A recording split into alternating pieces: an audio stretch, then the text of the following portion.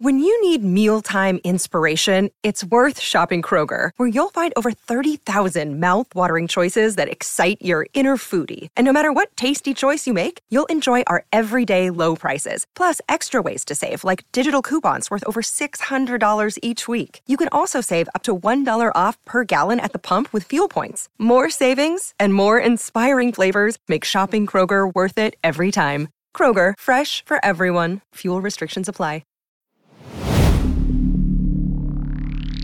Spinner.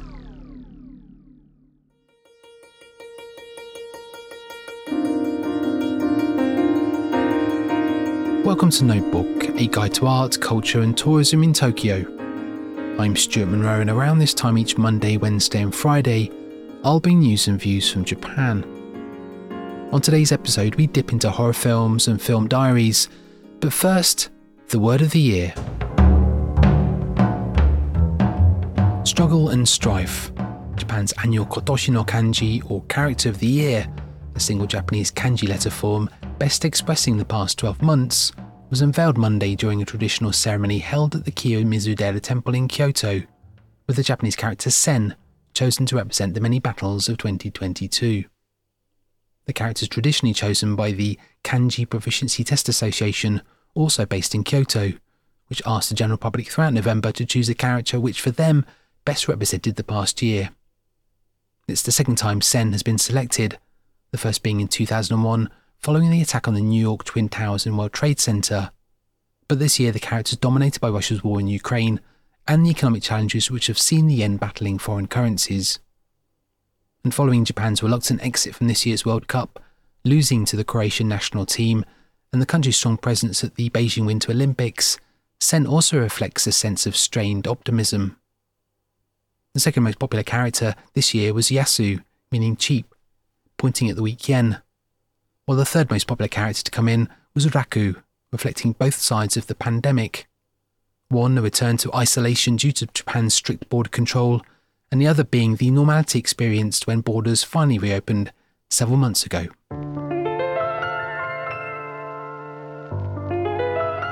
Following news that the acclaimed American composer of unsettling film soundtracks Angelo Badalamenti passed away this week, best remembered for Laura's theme from the TV series Twin Peaks and films Blue Velvet, Wild at Heart, Lost Highway, Mulholland Drive and The Straight Story, all by David Lynch, a new exhibition opened yesterday at the National Film Archive of Japan in Kyobashi, the latest in its series The History of Film Through Posters, this time focusing on horror cinema. From ghost stories to silent films, Robert Wiene's 1920 classic The Cabinet of Dr. Caligari, the Italian horror of Dario Argento, popular panic films like Jaws, and the latest in Japanese J-horror like Ox Head Village by Takashi Shimizu, the exhibition traces the lineage of this cinema, which has continued frightening and entertaining audiences for a century or more. Part of the exhibition even devotes itself to a mix of music from horror films past, present and future, but its majority revolves around posters outlining the history of horror cinema, Japanese cinema and popular culture. Across town at Shibuya's Image Forum Theatre, and a programme of films by the late poet and filmmaker Shirayasa Suzuki, who passed away this September, are also being screened this Saturday the 17th and Sunday the 18th, followed by critics Norio Nishijima and Hisashi Ishida discussing his two films Impressions of a Sunset and 15 Days, both being screened with English subtitles. Impressions of a Sunset, or Nichibotsu no Insho in 1975, marked the beginning of the director's diaristic style of filmmaking.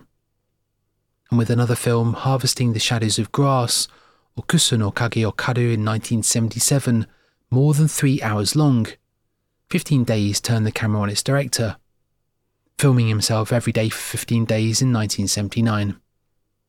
Each time, he captured everything he could within 6 minutes, regardless of whether he had anything to say or not. Any lack of ideas would be replaced by the sound from the camera, making the audience just as anxious as if they were the ones being filmed. Of course, the key to all of this is sound, and while Suzuki was capturing the noise of his own production, he was also capturing its mood. It was a suspenseful form of filmmaking, you might say, something he shared with the composer Badalamenti. Going on stage to accept an award from Lynch in 2011, Badalamenti described how he often found himself on the set of Blue Velvet, playing his music live while they were filming, so the actors, he said, could feel the mood. Something equally shared now by the visual and audible experiences promised by the Film History and Horror Film Posters exhibition at the National Film Archive of Japan, running until next March the 26th. Meanwhile, the Shiroyasu Suzuki Memorial Screening at Image Forum takes place throughout this coming weekend on Saturday the 17th and Sunday the 18th in Shibuya. That's all for now. I'll be back for this week's third instalment on Friday, December the 16th. If you enjoyed this episode, you might consider rating your Snapple podcasts or even think about spreading the word online. But until then, thanks for listening. This is Notebook.